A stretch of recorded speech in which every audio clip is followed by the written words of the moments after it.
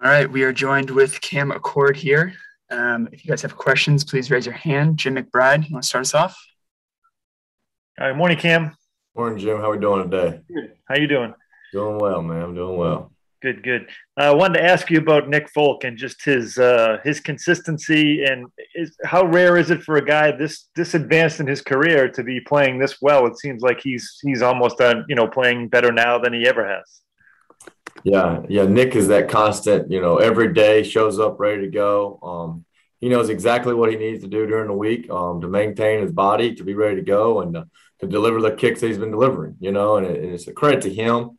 Obviously, over the years and the amount of years he's played to continue to do it at a high level. That just shows how dedicated he is and how every day he comes to work ready to prepare and, is able to do it at a consistent level. And it's just credit to him. It goes without saying. It's an entire operation with him, Joe, and Jake, and they spend a lot of time together working the operation and making sure they're sound and everything. So, he's a constant pro. You can't say enough good things about Nick.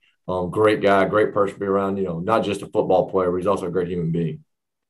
And one other, if I could, Bill talked yesterday about Hunter Henry's block on the initial kickoff and just what you saw on that play and how rare is it for a play to have that awareness, to just make that play on an opening kickoff like that?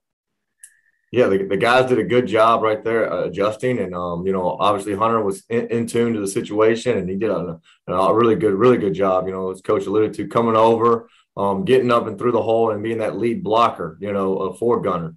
Then that's something that, they take pride in and knowing the situations, obviously the sun and the situation, trying to kick it into it, and Gunner doing a good job of handling the ball back deep. And then Hunter having enough presence of mind, knowing exactly where he needed to get to, and then not stopping. A lot of times when you get in the traffic right there, guys want to stop right in the hole, but accelerating really through the hole and then picking off the guy and letting Gunner cut type off of him. So, it's really good, and he's been a really good presence for us out there. Thanks, Cam. I like the old school Patriots cap too. Appreciate it, Jim. Oh, next question, Kyle Hightower.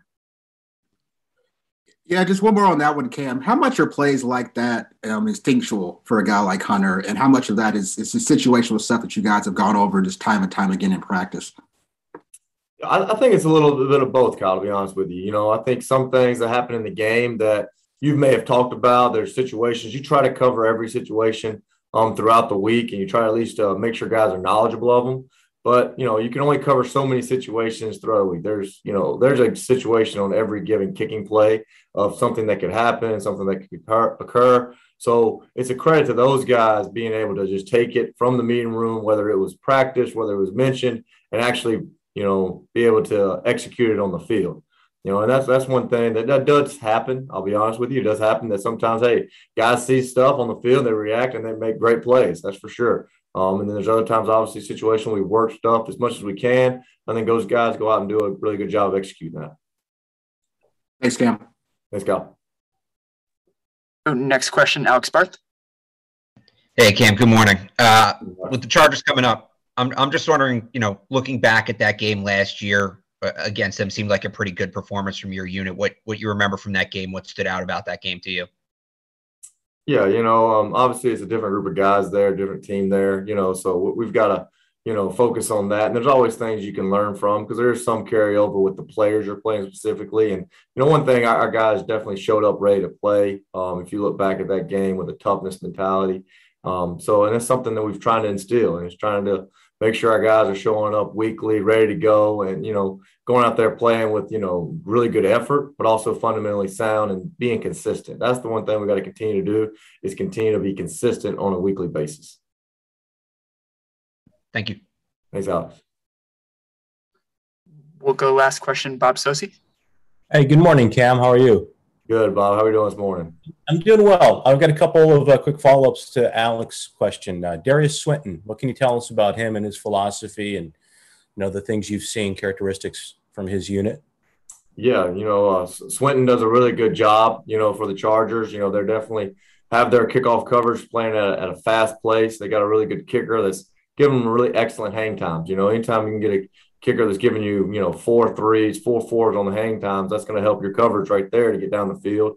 So they're really excelling in that area. And then obviously just picked up an explosive return man, you know, that we're going to have to face again for the second time. So, you know, it's a really good challenge for our guys there. You know, obviously he's a explosive guy with the ball in his hands, and they've done a really good job in the return game, you know, handling the guys on the outside, whether it be in the vice, on their punt return or just on their double teams in the kickoff return, you know. So, you know, he does a lot, and that's one thing, a lot of movement schemes and changing things. So there's a lot of things we got to be ready for, you know, and our guys got to be in tune to the situation and all the formational stuff that should come up in the game.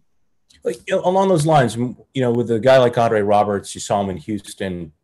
I don't know how similar the schemes are.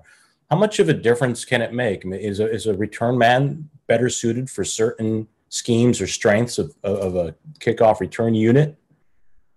You know, I think that's a little bit of both, I would say. Like, you know, there's certain return men that, you know, can run multiple schemes and schematic stuff and be effective. And there's other guys that, you know, may be straight line, one cut guys, you know, that are better. Hey, maybe they're field return guys or, you know, get more back to the middle of the field, you know, and that schemes fit them. So I think, you know, each coach in his own right, you know, us included here, have to figure out what the guy does best, and then try to attune your schemes to that. And then there's other guys that, hey, whatever you do with them, they can do it else. So you got to do what your other players, blocking wise and technique wise, to make them excel. So I think it goes hand in hand, and you just got to figure out and mesh the pieces together to obviously get the best of both worlds. You want to get the best blocking you can against the coverage, but you also want to put the returner in a situation to make the right runs and cuts and reads, you know, that make him feel comfortable, and he can do it at a high level without having to think like, supposed to cut off of this block, but I see this hole.